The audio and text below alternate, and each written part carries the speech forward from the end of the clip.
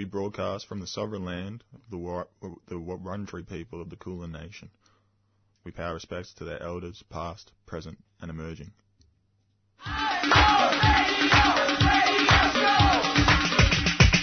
This is 3CR Breakfast. Oh, yeah. Alternative news, analysis, and current affairs. Monday to Friday, 7am till 8:30am. Only double. Clap your hands.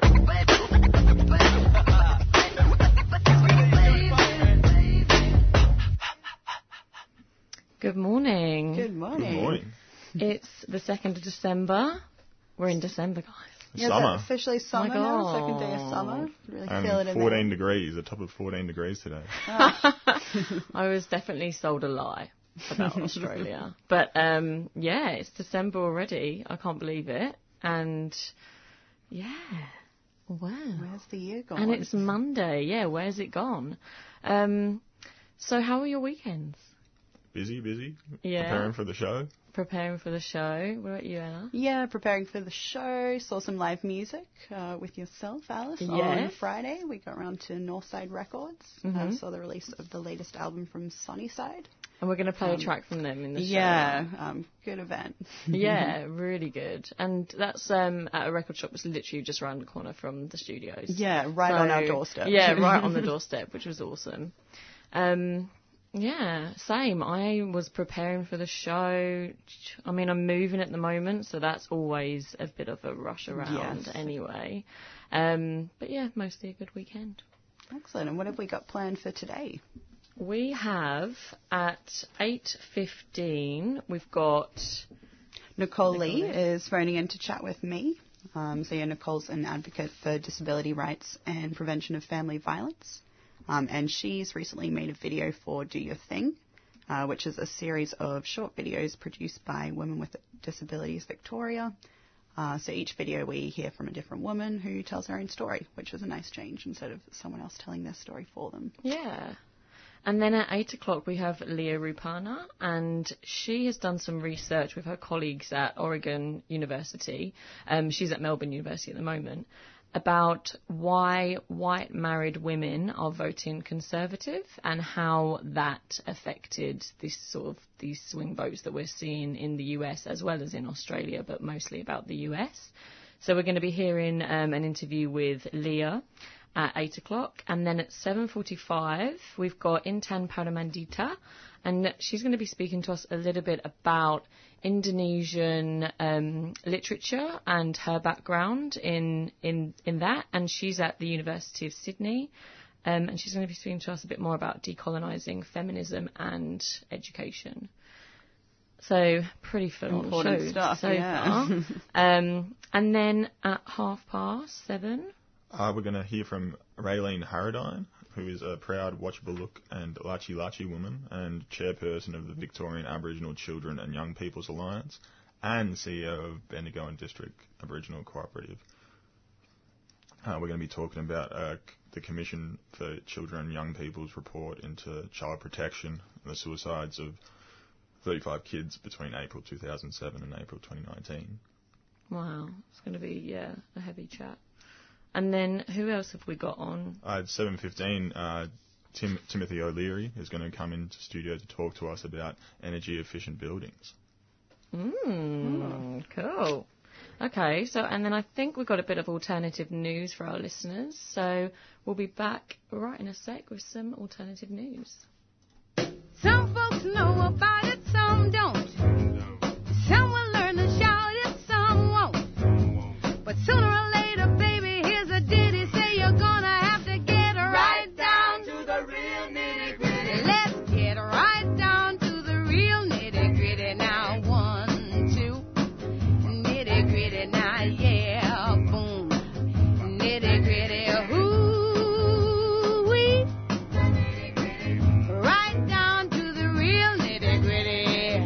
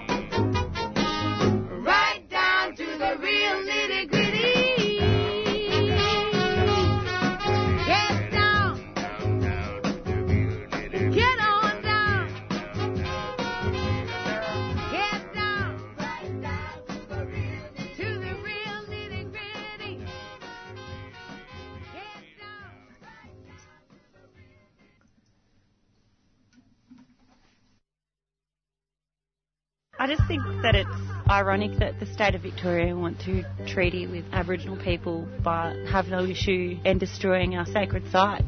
War is devastating on the environment. In peacetime, the military is a huge user of fossil fuels, a huge driver of nuclear energy, and ultimately the architect of nuclear weapons. Subscribe to 3CR in 2019, fighting for social justice and environmental change. And to all the people that are so afraid of the solutions to climate change that they choose to live in denial instead, the current solutions to the climate emergency are much easier to cope with than the outcomes that will come if we don't. Feed Radical Radio. Go to 3cr.org.au/subscribe or call the station on 9419 8377. Follow the sun, which way the wind blows. All right, and now for some alternative news. So this week I was looking at the accessibility of the Melbourne tram lines. So the government is required by law to make every tram line accessible by 2032, but so far they're not meeting their targets. And a look at the current tram map is pretty shocking. There are no tram lines that are deemed fully accessible. So 4 routes have low-floor vehicles for every service, 7 routes are partly serviced, and 14 have none at all, which means they can't be used by people in a wheelchair. And one target was to have 80% of trams made into level access stops by 2018, but currently it's falling far short of this at less than 25%. So the government are working, but not fast enough. Yeah. It is one of the largest tram networks in the world, so it is expensive to do. But this is a pretty basic right to have access. Absolutely.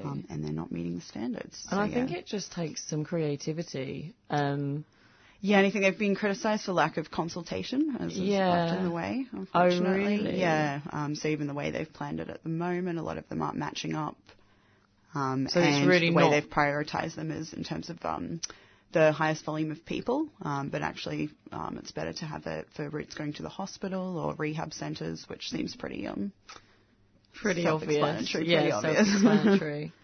Wow, that's really falling short as well. That's not just a little margin. That's quite a hefty clock's chunk. ticking. Yeah. So 80% was supposed to be done by 2018, and only 25% have been done now. Yeah, 2019. So it's not great. Wow.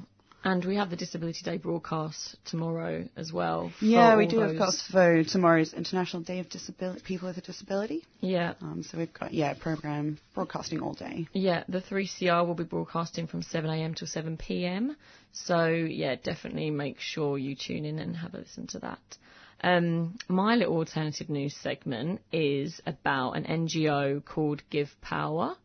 The headline is this: Kenya installs the first solar plant that transforms ocean water into drinking water, and it could be the solution to the global lack of water. So that's the headline that they've gone for. And of course, like, this sort of news would be great if it did transform the world's lack of water. The only the issue is, it's a dangerous headline to go with because it is misleading in some ways. So the article begins, and this is the press release that Give Power has sent out, saying that 2.2 billion people worldwide do not have access to safe drinking water facilities, and it also makes reference to a report published less than 2 months ago by UNICEF and the World Health Organization, saying that 1 in every 3 people in the world does not have access to drinking water. So the whole article starts off with the reader really on side immediately with what the headline is saying. Already I'm convinced there's a problem. Give Power has the solution. Let's share this piece of content on our social media. But when you dig a little bit deeper, you kind of can pick it apart a little bit. And it firstly says that they have the first solar-powered desalination plant, I hope I'm saying that right, I'm not an engineer, that turns ocean water into drinking water. But this isn't true. There are solar-powered desalination plants here in Australia and in other places in the world, such as Abu Dhabi and Bora Bora. So the whole press release is crafted as a bit of a propaganda piece as to what NGOs are up to in Africa anyway, and it kind of sells the idea on how NGOs, billionaires and mega corporations are necessary and vital to helping the undeveloped world, I say in quotation marks. And it is also an incredibly shareable piece of content, and it's an incredibly shareable article that can come up on Facebook, and it's a feel-good article as well, so people are going to be sharing it. The only problem is, some of the facts are very misleading, and some of them, aren't true, and I just think we have to be very aware that we don't immediately assume that NGOs and billionaires and these mega corporations have the answer to problems that are very complicated, expensive systems to run and manage, when there are actually way more natural processes and also processes that have been around for hundreds of years to do this. They're kind of selling themselves that they have the answer to salvation. Yeah, there always seems to be more factors at play than first meets the eye. Yeah. And I saw this article on Facebook. No surprises there. So that's where I first came across this news, and then dug around a little bit deeper and found out a bit more. So that's my alternative news segment today. Ultimately, I'm very happy that more people have water. That's not I'm not coming at it from that perspective.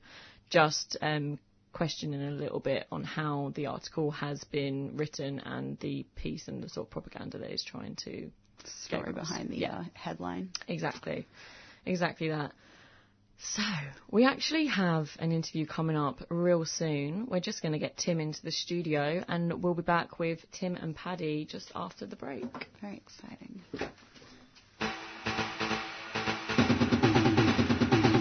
Friends, food and rebellious feminism. Keen to meet like-minded feminists passionate about overhauling the system? Want to revel in the global uprisings led by women? Celebrate highlights of 2019 with Radical Women. Swap ideas of what still needs to be done. Find out Radical Women's plans for early 2020 and get involved. Sunday, December the 8th, 5 p.m. at the Solidarity Salon, 580 Sydney Road, Brunswick. All genders welcome. Phone 03 9388 0062 for more information. Radical Women is a 3CR supporter. And we'll rise up together singing, you stand up in the morning, we'll stand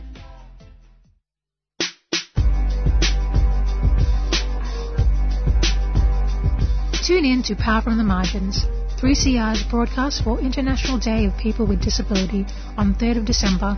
From 7 a.m. to 7 p.m. will feature BIPOC perspectives, live music, artists and discussions. For details, visit 3cr.org.au/Disability Day 2019. So we're going to speak to Dr. Timothy O'Leary from the Faculty of Architecture, Building and Planning at Melbourne Uni about an article he wrote for The Conversation last week, Making Every Building Count in Meeting Australia's Emissions Targets. Tim, you're right that Australians have very high emissions per person, and a quarter of our carbon emissions come from our buildings. What are we doing wrong? Oh, good morning, Paddy and listeners. So we have high emissions.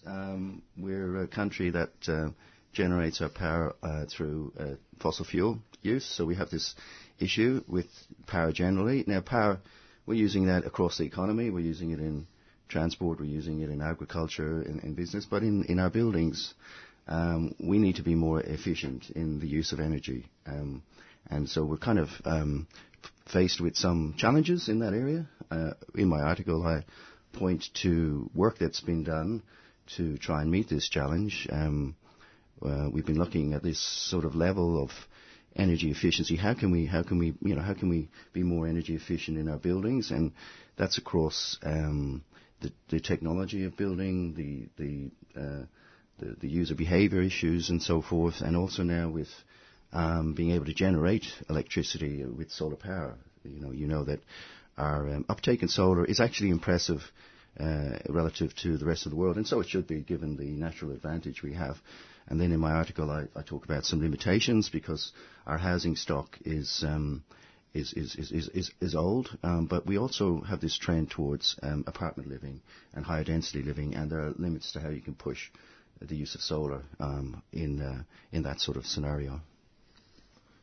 So your title comes from the Green Building Council and Property Council's policy toolkit called Making Every Building Count. What's in that toolkit, and what are the suggestions? Right. Yes. Well, I'm sort of riding on the shoulders of work that's been done by, major industry players and collaborations between industry and academia, part of sort of research projects that I've been involved in. So the Property Council and the Green Building Council have come up with a document which speaks to all levels of government. That's federal, state, and local. Because each different interactions in the built environment at those different levels, we have a federated system. So whilst states control essentially their own building legislation and building regulations, and of course at the sort of, I suppose, at the coalface, councils make decisions about what can be built and what can't be built. So essentially the document has got 7 major policy themes, such things as net zero buildings. Can we achieve a building which essentially has net zero energy use? There are proposals, recommendations to incentivize higher performance in buildings, to look at the standards we have. What is the minimum, threshold that we currently have? Energy market reform. We have a very complex energy market, both in terms of the physical infrastructure, the rules and how you can generate power, distribute power, retail power. So we're looking at things like demand management. There are lots of things now happening in the energy market to look at. We're looking to government to provide leadership. We also need the tools that will help us understand the performance of our buildings, rating tools. There are different approaches to rating the performance of buildings. Some will look at perhaps the user behavior as well as the building. Some will focus on the fabric. Some will bring in the whole of life or whole building approach, where you look at appliances as well as the fabric of the building. And we're also looking at sort of transforming markets for individual materials and products. What are the sort of emerging technologies that will really help us drive emissions down, a lower carbon building framework? How can I tell if I'm living in an inefficient building, a leaky building? Right. Well, if you're paying the bill, you could probably look at your bill and that would sort of and compare it to your mates. So you can also say, well, energy is being used in your building to heat and cool the building. So that's a seasonal thing. So you could be thinking to yourself, why am I so cold in winter? Why is the building so cold?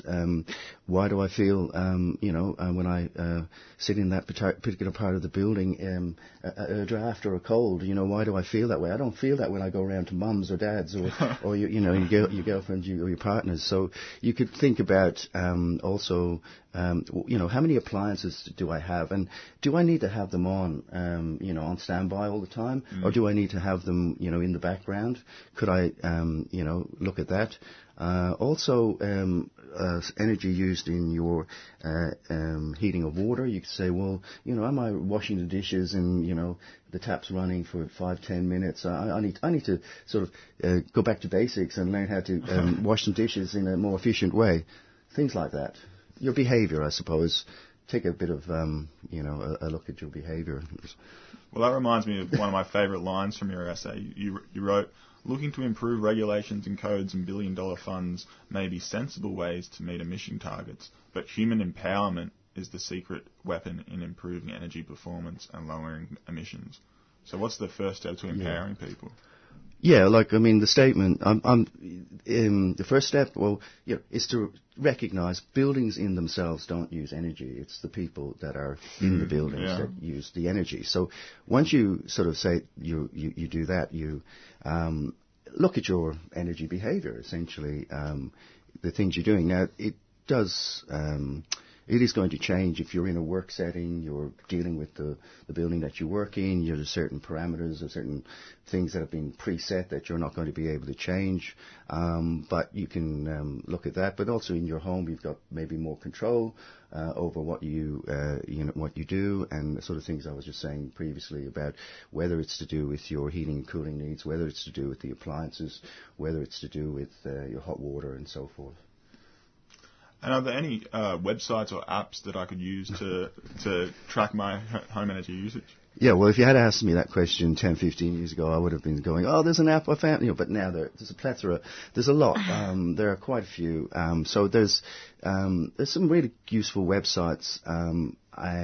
From a sense of here in Victoria, the Victorian government has got programs that you can access in regards to helping you understand your energy behaviour. So there's schemes to assist people transition to lower carbon homes. So the government, Sustainability Victoria, the Victorian Energy Upgrade Program.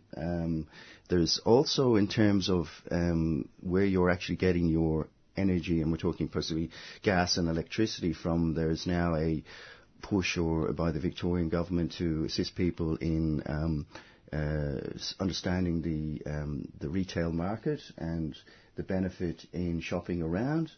And I've only just recently myself sort of become aware that you can get $50 if we're just doing nothing more than comparing your energy plan by going to a website which is sort of called Energy Compare. And I think you've got until middle of next year to do that. And you don't have to switch to get the $50. Oh, wow. You just have to go and to the website, register, and just do a comparison because... again, Victoria has got the least regulated energy market in the country. It's, I think, got about five energy distributors, and then we have about 13 or something close to that retailers, and all of those are after your business, and it's in your interest to check, and look for the best deal. And that website's a government website. I'm not going to lose my... Yeah, it's a government website. You can call compare... .vic.gov. I think it's important to put in the vic.gov. This is because there are other states have got energy efficiency drives, and their government departments have got websites, and there are some national websites, Energy Makeovers, Energy Easily, as I say, there's quite a lot. There are apps that says for your appliances. There's a federal government app which is just called Energy Rating. You can go to the App Store. That's designed to help you choose energy efficient appliances. For some time now, we've had energy ratings of appliances. These are fridges, washing machines, air conditioners, and that app will have model numbers and star ratings for these appliances and projected savings based on choosing a more efficient appliance and so forth. Now, one question I wanted to ask you, on the bigger picture, there's... estates always growing on Melbourne's outer fringes, and then we've got 60,000 homes unoccupied. That's an estimate. Yeah. How can we make use of our living spaces better? Not just our energy, but our, the space we've already got. Well, I mean, we could occupy those 60,000 unoccupied homes. We could have mechanisms that discourage this sort of sitting on space and speculating that, property price will go up and I'll sell it to someone else who might sit on it. I mean, there's that part of the property market that needs some scrutiny. To have that many vacant properties is just not good. It's not what we want. There's a huge amount of embodied carbon emissions in the buildings, and they're not being used. So we could look at that. We can look at in our provision of accommodation, whether it's for ourselves or rental, to maximise the use of space by having maybe being less driven by consumerism and wanting to have rooms that really we'll never occupy, that we can just basically have design of buildings that minimizes dead space or unusable area, make our building area efficiencies better.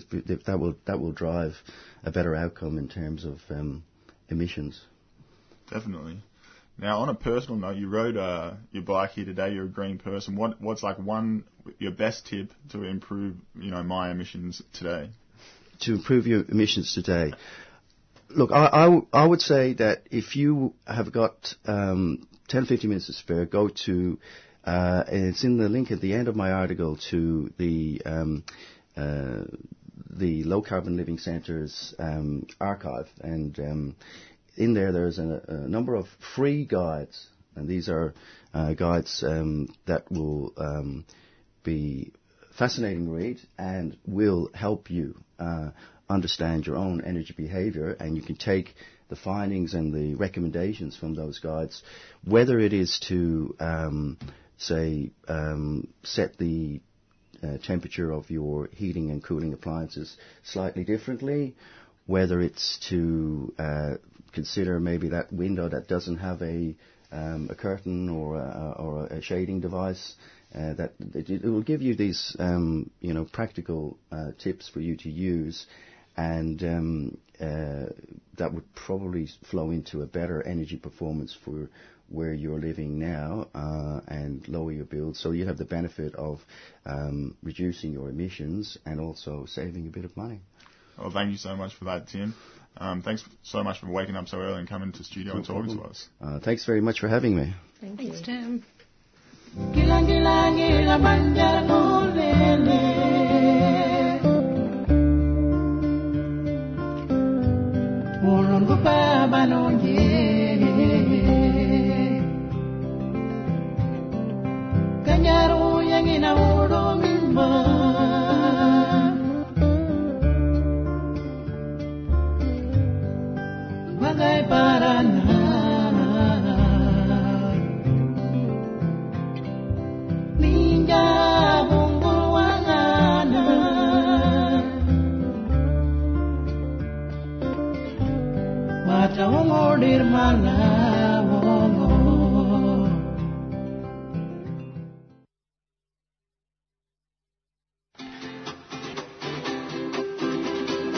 CR broadcasters present over 100 radio programs every week, including a diverse range of community language shows. Come semua dengar 3CR Community Radio. Please subscribe now. تستمعون إلى إذاعة 3CR Community Radio الرجاء الاشتراك الآن. நீங்கள் உங்களின் சமூக வானொலி 3CR-ஐ கேட்டுக்கொண்டிருக்கின்றீர்கள். இன்றே இணையுங்கள். Están escuchando Radio Comunitaria 3CR. Suscríbete ahora.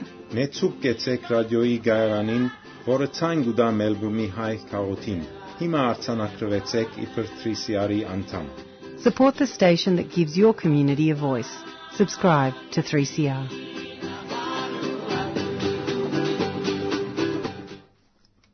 Lost but Not Forgotten is a report from the Commission for Children and Young People that examines the flaws in child protection and the suicides of 35 kids between April 2007 and April 2019. So there's a content warning on this section that's coming up. Some listeners might find it distressing. Now, all of those kids were known to Child Protection Services, and I spoke to Raylene Harradine, who is a proud Wotjobaluk and Lachi Lachi woman, the chairperson of the Victorian Aboriginal Children and Young People's Alliance, and the CEO of the Bendigo and District Aboriginal Cooperative. I spoke to her about the report, and I asked her first, how is the system failing these kids? Well, the current system, if you look at it, is an all or nothing approach, and for the children. And if you look at that, it is, some of the children, or most of the children that were identified in the report were known to child protection, and at the time the criteria was such that there wasn't enough criteria for them to be, that removal wasn't met. when you really break it down, only 17% of the child protection budget goes towards early intervention. And that is why we are calling for a much higher investment from government to help these families. So that's sort of what we're looking at. I think child protection works one way. It doesn't look at how to work with families and to give them that sort of the way that we operate from an Aboriginal point of view. So 6 of the 35 kids were Aboriginal, and Aboriginal kids are vastly overrepresented in out-of-home care. Why are the current practices of statutory child protection so damaging to Aboriginal kids? Well, the overrepresentation of Aboriginal children in out-of-home care is one of Australia's gravest human rights concerns. Just alone in Victoria, Aboriginal children are around 15.8 times more likely to be in out-of-home care compared to their non-Aboriginal peers. And if the current system persists, the number of Aboriginal children in out-of-home care will double in the next 6 years. Clearly, this does show the level of crisis the current system is in. In Australia, we have something called the Aboriginal Placement Principle. This prioritises that Aboriginal kids are placed with Aboriginal families, and that's so that they can retain their connection to their culture and community. Aboriginal children, if you look at it, have cultural rights that are protected by the Human Rights Charter in both Victoria and internationally. And for our Aboriginal children, not only being strong in their culture and identity is their cultural right. There's also a protective factor, as we know, against poor mental health and all the other factors that our community are faced with on a daily basis. In the past, when kids have gone through the system and come back to the community, but they've been placed originally with non-Indigenous families, is it difficult for the kids to reconnect with their family, with community, with culture? It is, absolutely. It's like anything, and there are so many issues with the current way the current system works. First of all, the current system focuses on the child and not the family, as I've spoken about. If a child has been in care for a long period of time, this really makes it difficult for the child to connect with their family, but also the location of families and or their parents to be able to care for them. If you look at secondly, where after a long time returning to community, for the child, it may seem like they're going back home to strangers because they've been in care for so long. Under our Victorian legislation, we want to see that every child has what we call a cultural plan. And this cultural support plan ensures that Aboriginal children have regular contact with their community, and so that their connection is not lost. But unfortunately, there is a large non-compliance, particularly that has been taken place. I think we're starting to work at the moment, particularly, for good news is that we are working closely with the Victorian government and mainstream community sector at the moment to see that, all children have a cultural support plan. And if that's to occur, then that is one of those protective factors that we have for our children in moving forward, so that they know who with the cultural support plan. They do know who their family is, their mob, their connection to the community if they've been removed from community, and those kind of factors. And also they get to connect with their community or their families on a regular basis whilst if they're in care with outside of their family group. The other thing I wanted to mention, as we saw last week with the report that was released from the Principal Commissioner and the Aboriginal Commissioner for Aboriginal Children and Young People, the report of In Our Own Words, which is a systemic inquiry into the lived experience of children and young people in Victoria and the out-of-home care system.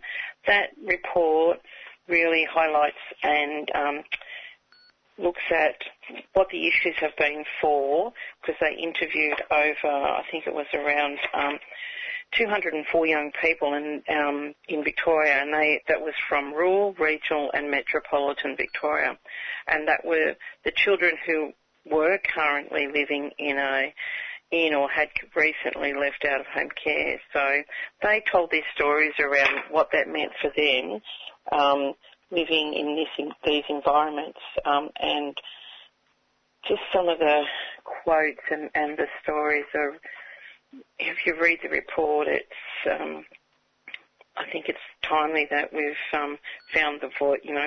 We're able to be to listen to the voice of the young person instead of thinking that we as adults and government and that can make decisions on behalf of our children. I think it's important that we hear the voice of our children, and if people take the time to look at that report to see, it can be very sad, but also and confronting, but it brings to light what we've been exposing, what's been exposed, what our children are being exposed to in the system for so long.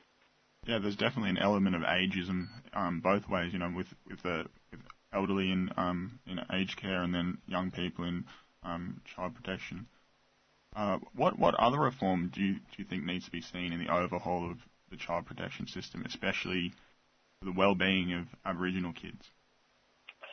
Well, I think one of the things we're looking at, and this is particularly as my role as the chair of the Aboriginal Children's Alliance for Victoria, is we're actually calling for that's come out of the report recently, for a roundtable, an Aboriginal roundtable, to bring to light the systemic failings of child protection and mental health systems and on Aboriginal children and young family and their carers, which will ultimately provide our opportunity to highlight the innovative and solutions that have been driven in our communities over the many years around how we've been having an positive effect on our community and our children. So, I think that's one of the key drivers that we would be looking at as part of the key work that needs to occur. I think when we look at things in particular, well, not things, but when we look at how can we fix up the systems, a lot of the time it's government usually have dictated to us around what needs to happen. So it's, I think for us in Victoria, it's really important to highlight the work that we're doing with government here in Victoria, because they're wanting to work with us. They're wanting to hear our voice in how we can make a difference for our children and make changes, because we know what's going on at the ground, on the ground for our community. We're faced with it every day when our community come into our organisations and are seeking a service, or they come in because and I talk about it all the time, our community are not living, some of them are just surviving because of the social environment that they're in, but the negative factors that they're faced with on a daily basis, just to be able to be a good parent, but also to be able to survive because their culture's lost. And they want to be a good parent, but sometimes there are contributing factors that go towards them not being able to do that. So, and when we work with them, it's as organisations across Victoria, we work with our communities from a strengths-based approach. That's non-judgmental around what the work that we do. So, yeah, ultimately we want to make sure that we support our families so that they can be good parents, but so that their children, our community's children, can remain with their families. So that's with the Bendigo and District Aboriginal Cooperative, which you're CEO of. And I wonder if you could tell us about the services you provide for families in the community. Yeah, with pleasure. Look, we do provide a holistic level of service. We're just one of many Aboriginal organisations in Victoria that work with our own community. Our organisation is like if you call it like a bit of a health hub and a cultural hub. We have GPs on site, counsellors, justice workers. We also run all sorts of programs, including family violence support, men's groups, women's groups. So we have an organisation that looks at the whole person, not just, individual. If someone comes in with a broken arm, we don't just treat them for the broken arm. We actually look at them from a holistic point of view, but then extend onto that. So it's about us working with them individually and also if they need support for their family. We, in particular, for BDAC, have been we were the first rural ACO. VACA was the first metropolitan agency to take on Section 18 on guardianship, and we're the first rural ACO to take on guardianship in pilot form in 2016. And then last year in December in 2018, we were fully authorised to take on children in out-of-home care, fully making decisions. And so the work we've done in this space is we've just seen so many positive changes for our community, but we've seen a lot of families and our children remaining with their families with the support that we've provided, and that's from that holistic point of view with a non-judgmental approach and ultimately making sure that we do whatever work we do is in the best interest of the child. So just the results that we've had of just seen families living together, in safe and happy homes. So we've kept children with either their parent or guardian, or they might remain or reside with their kin. So that piece of work that we're doing is just, I see that as astronomical because it's something that hasn't happened before in my time, because we've always seen children that have been in limbo in the child protection system, and that's no fault to child protection, it's just the way that the system operates and how they're funded to do that. So I would, and I know that Ballarat's going into guardianship as well, and so is Nernda up in Echuca. So, it's, if anything, hopefully we're going to see a lot of our Aboriginal agencies taking on guardianship to be able to make decisions for their children that live in their community, because it's real important that this happens. Such important work. Yeah. Any families or kids listening who are struggling, who can they contact for support? Well, there's a few options actually. You can children and families can either contact their local Aboriginal health, their organisation, and because we are in a position to be able to advocate for them. We can also, if they don't want to use an Aboriginal organisation, we can always support, refer them to other support services, in particular, like the other community service aid organisations, particularly that provide help. If you're in out-of-home care and wish to make a complaint, you can always give the Commissioner for Children and Young People a call, and that's okay. That's a good thing. And of course, if anyone's in if they're in crisis, they can also call the Kids Helpline or Lifeline. So there are various options, and we know that things can be tough, and always we don't want to really downplay that, but I have seen, we've seen some ultimate positives come out of some of our community who have been in major crisis in the past, and they've come through with help and with the understanding and the belief that, I suppose, some of our community have not had that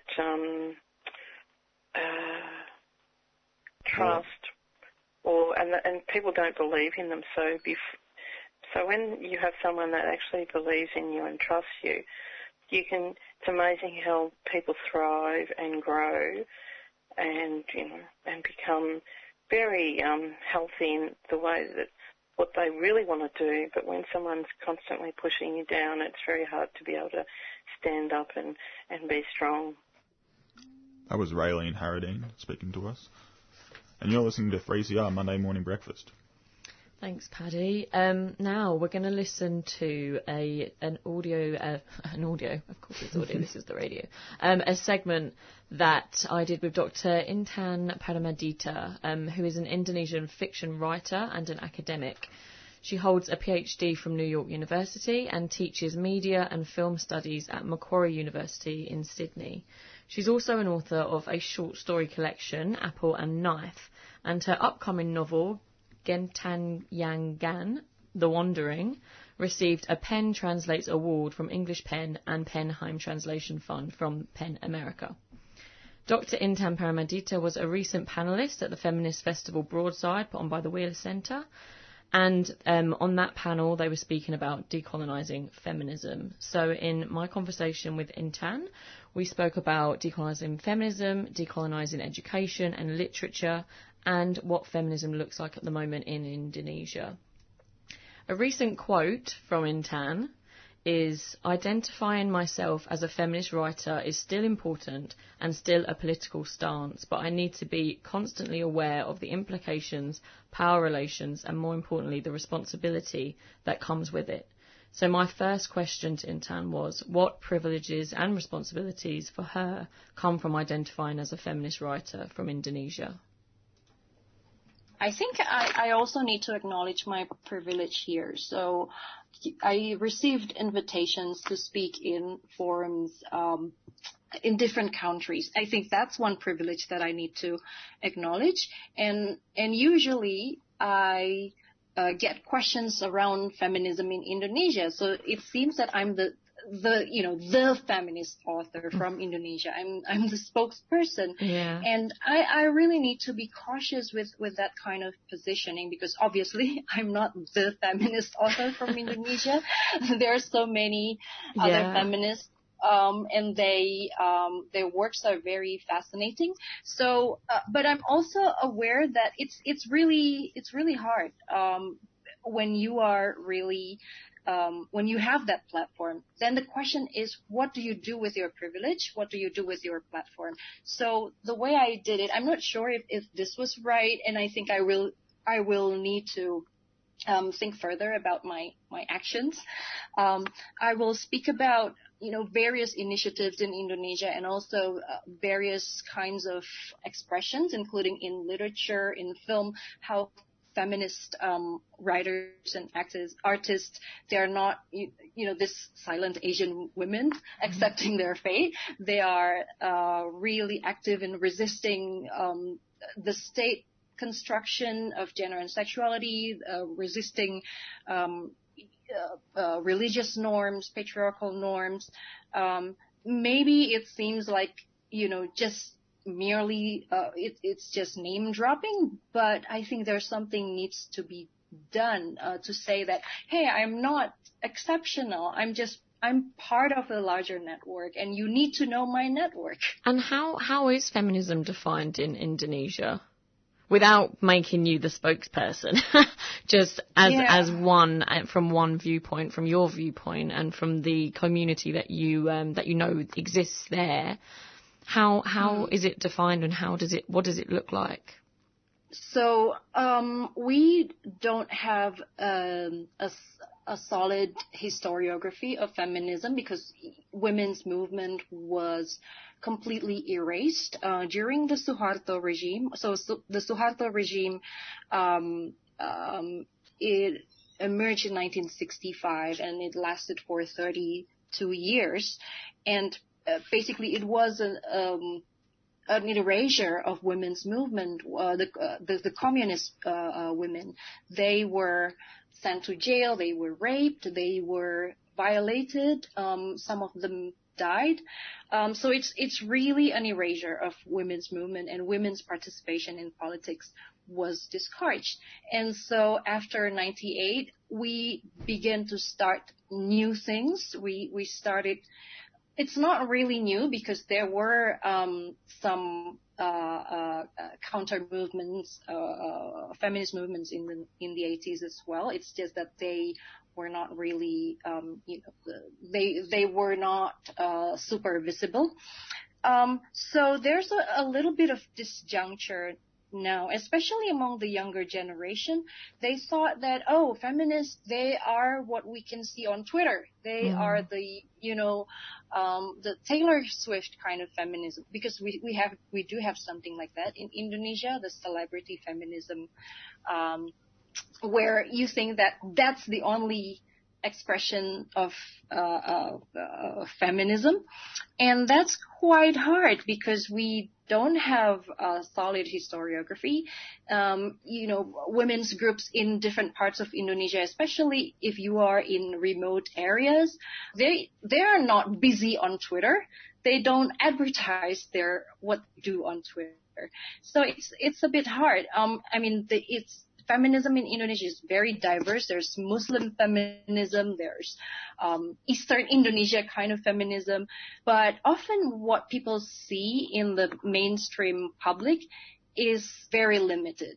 I would say, liberal feminists are the most visible ones, but certainly it's more complex than that. You're listening to 3CR, and that was Dr. Intan Pranamandita, an Indonesian fiction writer and an academic. In part 2 of our conversation, we speak about decolonising feminism, education and literature. I begin by asking Intan, what does decolonising feminism and education look like? So this conversation emerged around late 1980s, 1990s. The concern among academics, feminist academics and feminist activists were mainly about the problems of representation, the problems of speaking for the other in the production of feminist knowledge. So what happens if Western feminist scholars go to the third world and then talk about feminist experience there?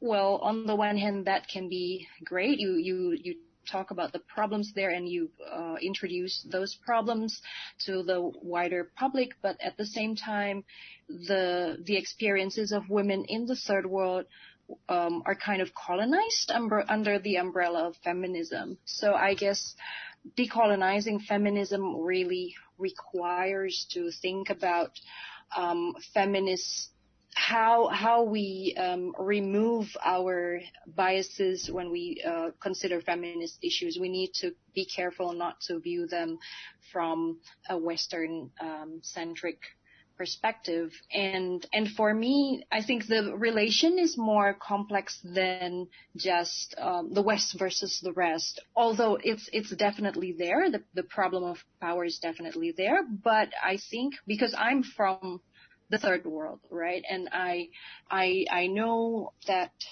my position is implicated in a larger power structure, and often I am in the position of the someone that's not really having the power.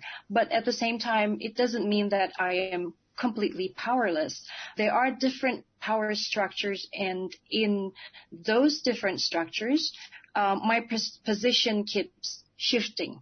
So I need to be really aware of my own biases, and probably as a third world woman, I am actually exercising power as well when I collaborate or when I talk about the people who, or the women who have less visibility, or women with a limited platform.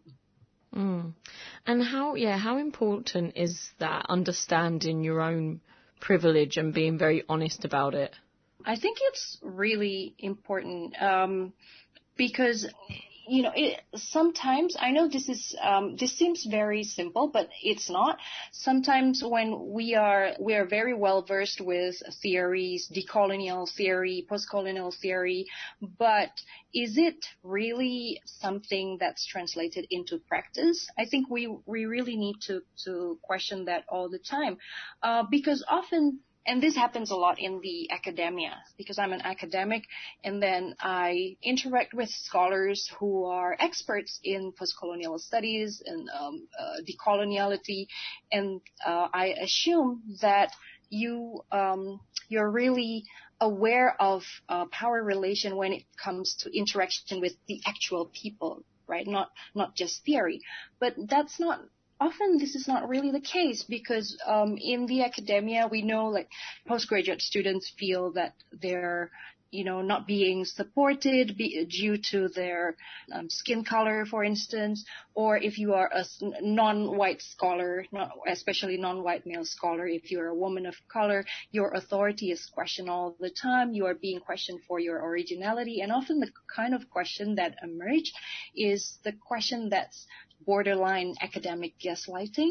So people are not really aware of the power that they have and the implication of that, and how knowledge is distributed in an uneven terrain. Let's say international students in the academia, the knowledge is really about unequal distribution of knowledge. For instance, I didn't speak English until I was 20. Mm-hmm. So English is a problem, and then if we evaluate students based on their English language ability, their academic writing ability, is it fair? Are we evaluating the writing structure based on our Western standard? These kind of things. In practice, I think in theory, a lot of people are increasingly aware of the need to decolonize knowledge. Yeah. But in practice, it's I think there are still biases everywhere. Your collection of short stories, Apple and Knife, was published in 2018. Can you talk to me a little bit more about that particular project and, how you went about collecting and gathering these short stories? I think that the fact that it just came out in 2018, that tells a lot about the politics of circulation in our contemporary global literature today. So the stories from in that book, they were written quite long ago. They were from 2005, 2010. They were from 2 short story collections published in Indonesia. And the theme is, I think it's similar across the board. It's about disobedient women. And I work with horror and myths and fairy tales to talk about how women resist within a specific environment, within their confining structure. And I kind of view that the act of translating and publishing the work itself, I think it's a good first step for decolonizing feminism. So you kind of make sure that there are different kinds of expression of feminism. I mean, you have Angela Carter and you have Carmen Maria Machado, but there's also here this feminist work from Indonesia, and if you dig more, there are other works like this from non-Western countries. The book was first published in Australia, and then it got picked up by a UK publisher. But I'm very happy that I worked with Brow Books. I mean, their work is really, I think it's really radical. I mean, they promote Asian Australians, Aboriginal Australians. They promote narratives that are not in the mainstream. So I think in order to decolonize literature, we need initiatives like this, and we need to support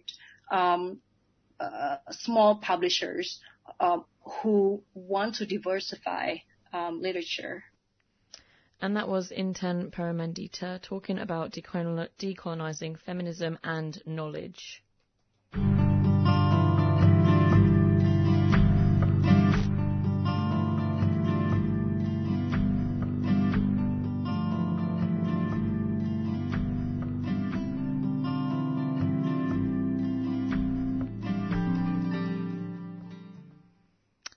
You're listening to 3CR Monday Breakfast, and now we're going to be hearing a conversation with Leah Rupana, an Associate Professor of Sociology and Co-Director of the Policy Lab at the University of Melbourne.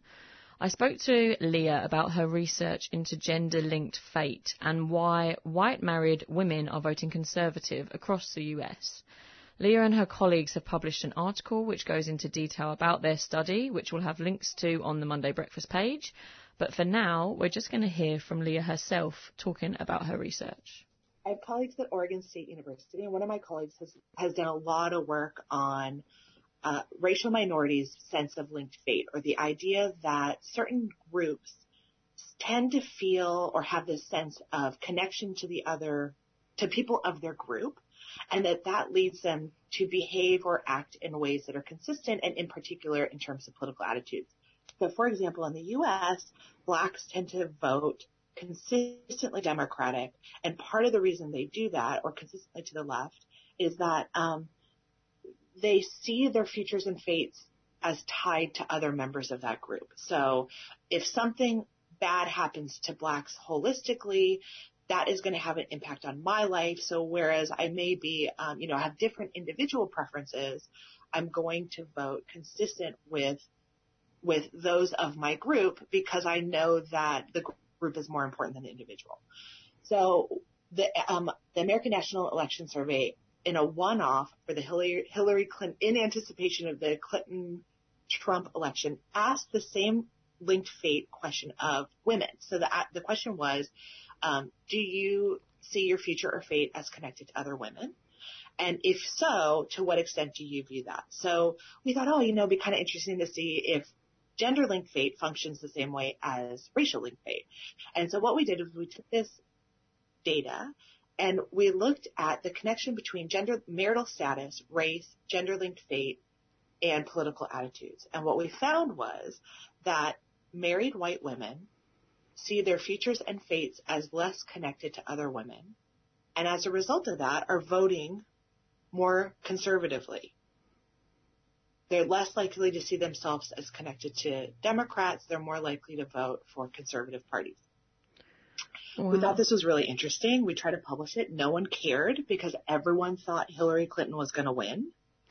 And then you have the Trump-Clinton election, and Hillary Clinton loses, and in particular, she loses amongst white women. So actually what our study was foreshadowing was what was about to happen for the Clinton campaign, even though we, and probably they, did not realize that we were onto something quite important. Wow. So you did this study ahead of that election? Yes. Oh my gosh.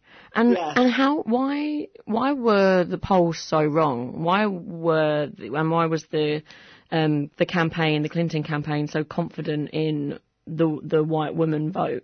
Or were they at all? Okay, so this is like you're asking the $1 million question, right? Like, why are the polls wrong? I won't speak to that, but that's like a more complicated question. But what I will say is, I think what's been really interesting for us since this study is that, so I think there's two things happening. One is that what we were foreshadowing is that this assumption that women are going to vote consistently or vote for the greater good of all women is true for some groups, in particular black women. It doesn't matter if they're married, single, or divorced. They see themselves as more connected to other women, and that helps influence their attitudes. The same, interestingly, is true for white, single, or divorced women.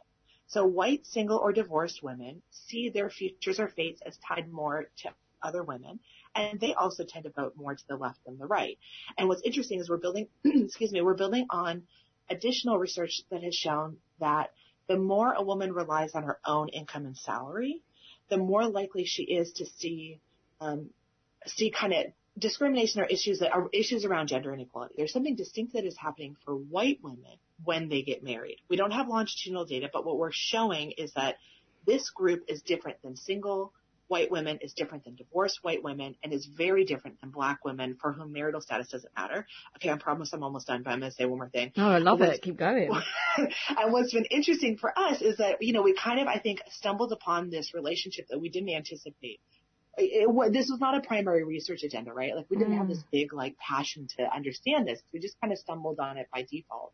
And what we've found subsequently is that this relationship helps explain lower abortion support. So we have a recent article that just came out, and you can see that white married women, the fact that they feel less connected to other women does explain their preferences for pro-life as opposed to pro-choice. They are more conservative on abortion. This, at this moment in time, that's really interesting for the U.S. because you have these states that are passing heartbeat bills. This is the idea that they're basically criminalizing abortion, right? In states that are predominantly, that have a high concentration of married white women. So it may help explain why in certain states these are passing by, the majority of the electorate, even though it feels counterintuitive because it feels like it's at the expense of women's interests, right? But in order for you to see that that's important for all women to have a right to abortion, you have to see yourself as connected to all women. So we're finding this kind of very interesting relationship that is structured by both race and marital status. And marriage is showing to shift couples' attitudes and make them more similar to each other as you go on in your research. But why can we see this happening now? I think that is actually like a really good question that requires more inquiry. So I would say this pattern has been established, at least in the sociological research, for, say, the past 20 years. I think and one of the reasons why this is happening is in part because marriage creates a dependency often, not always, right, but often creates a dependency between women on men, in part because women tend to reduce their labor force participation, in particular when they start to have kids. And so what that creates is this kind of they become more economically dependent upon their husbands. And it makes sense when you think about it from that perspective that if my family's well-being, I'm a white married woman and my family's well-being is dependent upon my husband being a breadwinner, that any of the kind of threats to his status really have very serious consequences for me, because that means that my family is earning less money, my children are less well off. And so I would expect actually that this relationship might be actually even more intense than, say, the 1950s, in which you have this kind of this real intensification of the breadwinner homemaker divide. Mm-hmm. More research does need to be done. I'm speculating, right? I'm not basing that I'm basing that on kind of existing studies, but no one has looked at this particular question of gender-like pay. But I think what is interesting, or why this is salient now, is because this pattern is having very severe consequences. In particular, no one the polls were totally wrong about Trump ending up in office. And interestingly, you have this president who's saying, incredibly misogynistic things that should divide women, that should just push women together. So how can you have a president like Trump who's saying things like, you're going to grab women by the genitalia, and that doesn't offend all women? Well, it doesn't offend all women if some of the women actually don't particularly care about, their primary orienting ideology is not around connection to other women, but it's around how do I protect my breadwinning husband? You see it also in the Kavanaugh case, and you see it around the intensification around the Me Too campaign too, right? Why is there backlash amongst some women around the sexual assault and rape? And what you see is some women are saying, hey, watch out, you're coming for my son. This Me Too movement, right? It's at the expense of my son. It's at the expense of my husband. And so I think there are questions around which women are saying that. Is this about this kind of lack of connection to other women? Is it because there's a preference, there is kind of the orienting ideology amongst certain groups of women is that it's actually most important to protect the men in my life, because this is tied to the family success and well-being. And do you think that weak link to their gender is something to do with the very motherly need to support and nurture potentially flawed and very unpredictable, childlike men sometimes? It's absolutely tied to traditional gender roles. So if you have, and traditional gender roles seem to permeate amongst some groups and less amongst others. So it is tied 100% to this idea that men are the breadwinners, and that is what is effective for the functioning of the family. And you can see since the 1970s that men's status has actually eroded, in particular college-educated white men, right? So you're seeing a flat line in returns to earnings, so men are earning less. Or the return, their salaries haven't increased in the U.S. since the 1970s. It's pretty flat. So you are seeing actually on some level men under threat, right? Women have moved into the labor market at higher rates. You have a Me Too campaign that's actually really shifted the cultural narrative around sexual assault, victimization, and this notion that you need to believe the women. So there's all this accumulation of events that are actually very, very threatening to the status of men. And so how are people responding to that? And that was Leah Rupana talking about her research into why white married women are voting more conservatively. And the article is called Why White Married Women Are More Likely to Vote Conservative Parties, and you can read the rest of that either on The Conversation, where it's been published. We're going to have it in the show links to our show, and I highly recommend it. It's a fascinating read.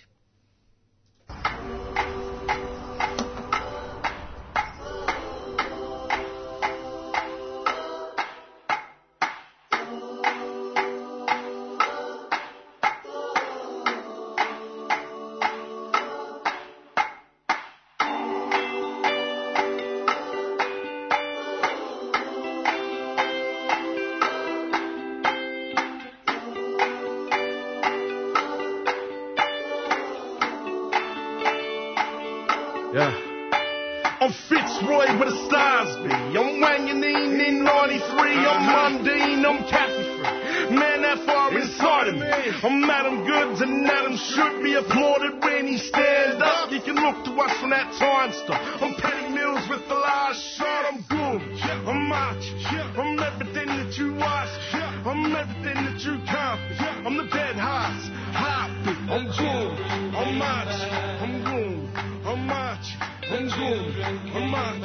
I'm Goom, I'm March. I'm Goom, I'm March. I'm Goom, I'm March. I'm Penny Mills. With 12 million ghosts. I'm Doug Nichols, I'm Jimmy Little with a royal telephone. I'm the world champion 68. Boy, I'm Lionel Rose. I'm William Cooper, I take a stand when no one even knows. I'm the walker, I'm the sounder. The children coming home, boy, I'm Goom. I'm March, I'm everything that you ask. I'm everything that you can't. I'm the dead hearts, heartbeat. I'm Goom, I'm March, I'm Goom. I'm March, I'm Goom.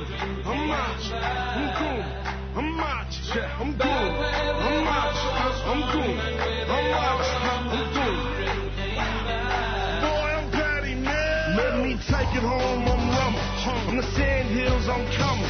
I'm Les Briggs, I'm Paul Briggs. I'm Uncle Ringo with all them kids, I'm Uncle Bus. Everybody loves me, ain't none below, ain't none above me. I'm the carving out of every sky tree. I'm those flats that Vivace now, Mr. Apple. Think about me and you, we feel the same. And it might sound strange, but I'm just saying we both unsettled when the votes came. I'm Goom, I'm March, I'm everything that you want. I'm everything that you can't. I'm the dead heart, heartbeat. I'm the dead heart, heartbeat. I'm the dead heart, heartbeat.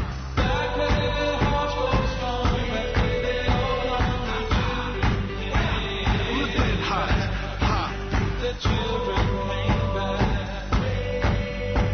The children came back. Back where they understand. Back to their mother's land. The children came back. The children came back. The children came back. Back where their hearts grow strong. Back where they all belong. The children came back. I'm the dead heart.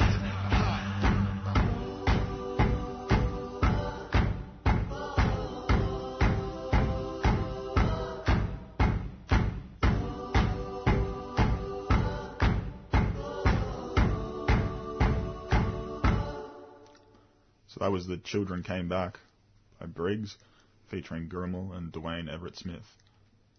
Who's next, Ella? And next we've got Nicole Lee phoning in. And Nicole Lee is a disability rights activist and works in the prevention of family violence with the Orange Door. And I'm going to be speaking to her about the video she made for Do Your Thing, which is a series of short videos produced by Women with Disabilities Victoria. Good morning, Nicole, and welcome to Monday Breakfast. Hey, good morning. How are you going? Very well, thanks. And thanks so much for taking the time to speak with us and for your video. I really enjoyed it, and I love the whole series. Just wanted to speak to you about the lack of representation of women with a disability in the media. Seems like we don't hear enough about it, and on the few occasions we do hear from women, it's usually their story told for them. What's the importance of women with a disability being in charge of their own narrative?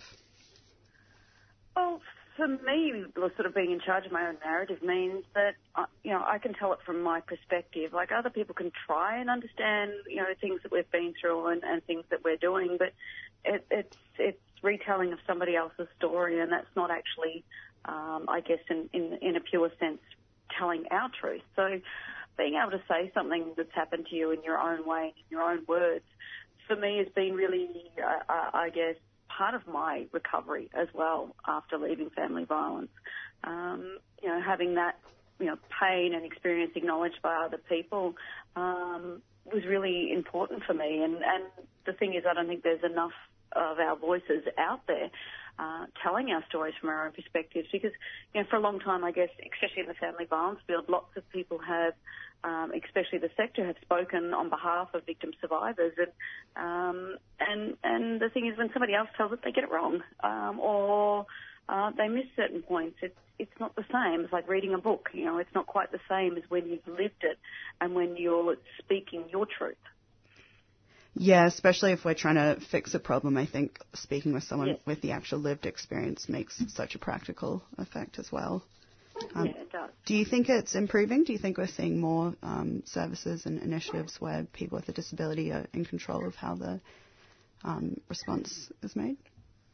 I would like to say yes, but it's definitely improved from compared to where we were, say, 5 years ago. We've well and truly improved, and that's come off the back of other people advocating and other people speaking out over many, many years. I mean, the disability movement didn't start yesterday, and it certainly didn't start with me speaking out. But I think there's a greater space and a greater desire to hear from people directly rather than retold stories than what there ever has been before. And what changes do you want to see happen? Well, more people speaking out in this space, that's for sure. I would like to see more autonomy for people with a disability when it comes to our Disability Royal Commission. That's a huge thing for a lot of us at the moment, is that that's not actually playing out the way that people had advocated for, and that's around again, other people speaking for us or other people thinking what or telling us what they think we need to be able to tell our stories, and and that's not quite matching up, because again, we're not actually being listened to. Even in this, the Royal Commission, you feel you're not, they're not. No. Well, there's issues and there's problems that are happening with the Royal Commission, and they don't seem to be listening to people with a disability, and it seems to be, all the able-bodied people in charge, coming out with ideas and thoughts around what it is that the Commission needs, and it's not quite matching up with what the disability community have been asking for and have been advocating for. There is a lot of concerns around that at the moment, and a lot of us are pushing quite hard, trying to have things fixed and rectified. Yeah. And we just seem to get pushed to the side a lot. I mean, for a long time, especially for myself, that we've been spoken down to. Like, I know just the other week, I don't think people intend to speak the way they do sometimes to people with a disability, but when somebody starts to slow down what they're saying and they get a bit of a sing-song into their voice, I feel that tone in somebody's voice quite deeply inside me, and I take it incredibly personally. And it's getting people to realise some of these unconscious responses that they have to us, and to start noticing when they're doing it, and to start making ways to change when they are interacting with us and when they are unconsciously doing these sorts of things, or little acts of ableism towards people with a disability, for want of a better word. Sorry, I'm not describing that very well. But I think the good thing with the videos that just came out is that having people with a disability represented in a far greater capacity than we have had before, and showing that we can speak up for ourselves and that we can articulate what it is that's happening or what it is that we're doing. And, I guess putting out there role models for other people with a disability to, show that you don't have to be, the stereotype of a woman with a disability as being passive or needing to be cared for, that we can be independent and we can be strong and we can be vulnerable and we can be beautiful and we can be all of these things. We don't have to be necessarily, the stereotypical passive woman, or if we are outspoken, then we get labelled with being, that stubborn disabled woman as well. So, we can be whoever we want to be. Yeah, and I love how in your video you speak about going to university as an adult and how for a long time that wasn't even presented to you as an option, really, for something as simple as dyslexia. Do you think it's getting better for those sorts of things, designing learning for all people of their abilities, which actually create space to contribute to society and stuff? I'd like to say yes to that one again, but university has been, especially with the dyslexia and having to know everything being online and having to navigate the online world, that it's actually complex, and I've really, really struggled a lot with a lot of the online material with university and navigating that world, and it creates a huge barrier. I hire a tutor, a peer mentor to help me at uni to get through and navigate that world. So we catch up a couple of hours every week to help support me do that, and I've been able to access that under the NDIS. But otherwise, I think with everything moving online, I think that world is starting to be forgotten, and I'd like to see those barriers broken down. Whilst we're breaking down barriers, we're creating new ones with new technology, which I think is becoming an increasing issue. Yeah, still lots to be done for sounds. Yes. And we've just got a couple of minutes left, but can you tell listeners about what you do with the Orange Door? Okay, so I don't actually work at the Orange Door. I help design the Orange Door so it's inclusive and accessible to people with a disability, just like many other people have done as well for other different elements of diversity. But the Orange Door is Victoria's family violence support and safety hub. So if you're experiencing family violence and you're in one of the locations for the Orange Door, what the Orange Door is meant to be able to do, which is different to the system before, is that I remember having to call around multiple services and asking for help and getting thrown from one phone number to another. Whereas the Orange Door, you go in there and they do a whole assessment of you as an individual and bring in all the elements around, do you have a disability? And they look for the service that's right for you and support you in handing you over, and referring you onto an appropriate service. It's meant to put the client at the centre versus, we were hunting around the services, so you're in the middle and the services are actually hunting around you. So it's sort of flipping the system on its head and making the system do the work rather than the person in the midst of crisis do the work. Yeah, and trying to navigate all these systems, which are hard if you do work in them, let alone if you're someone who has less resources at the time. Yeah, and when you reach out, it might only be your one chance to reach out to a service, but if that service turns around and says to you, sorry, I can't help you, we're not a disability service, or we're not an LGBTI-friendly service, which, people have been told that in the past around, we can't help somebody with your lifestyle, it might be the only time you've got to reach out to that service, and if they drop the ball, then, how many years are you then going to be stuck for again before you reach out a second time or third time or fourth time? But it's just not good enough to not grab onto somebody when they're reaching out for help. We need to be grabbing onto them and giving them every opportunity to be able to get out versus saying, no, sorry, we can't help you. Here's another number. Try them. Yeah, it's nice to see something else being done. All right, we're going to have to wrap up, Nicole, but thanks so much for chatting to us. And, we'll put a link to the Do Your Thing video on our website. It's released twice weekly, I believe. Yes, Yeah, Excellent. Thank you. Thanks, Awesome, Nicole. guys. Thanks, Nicole.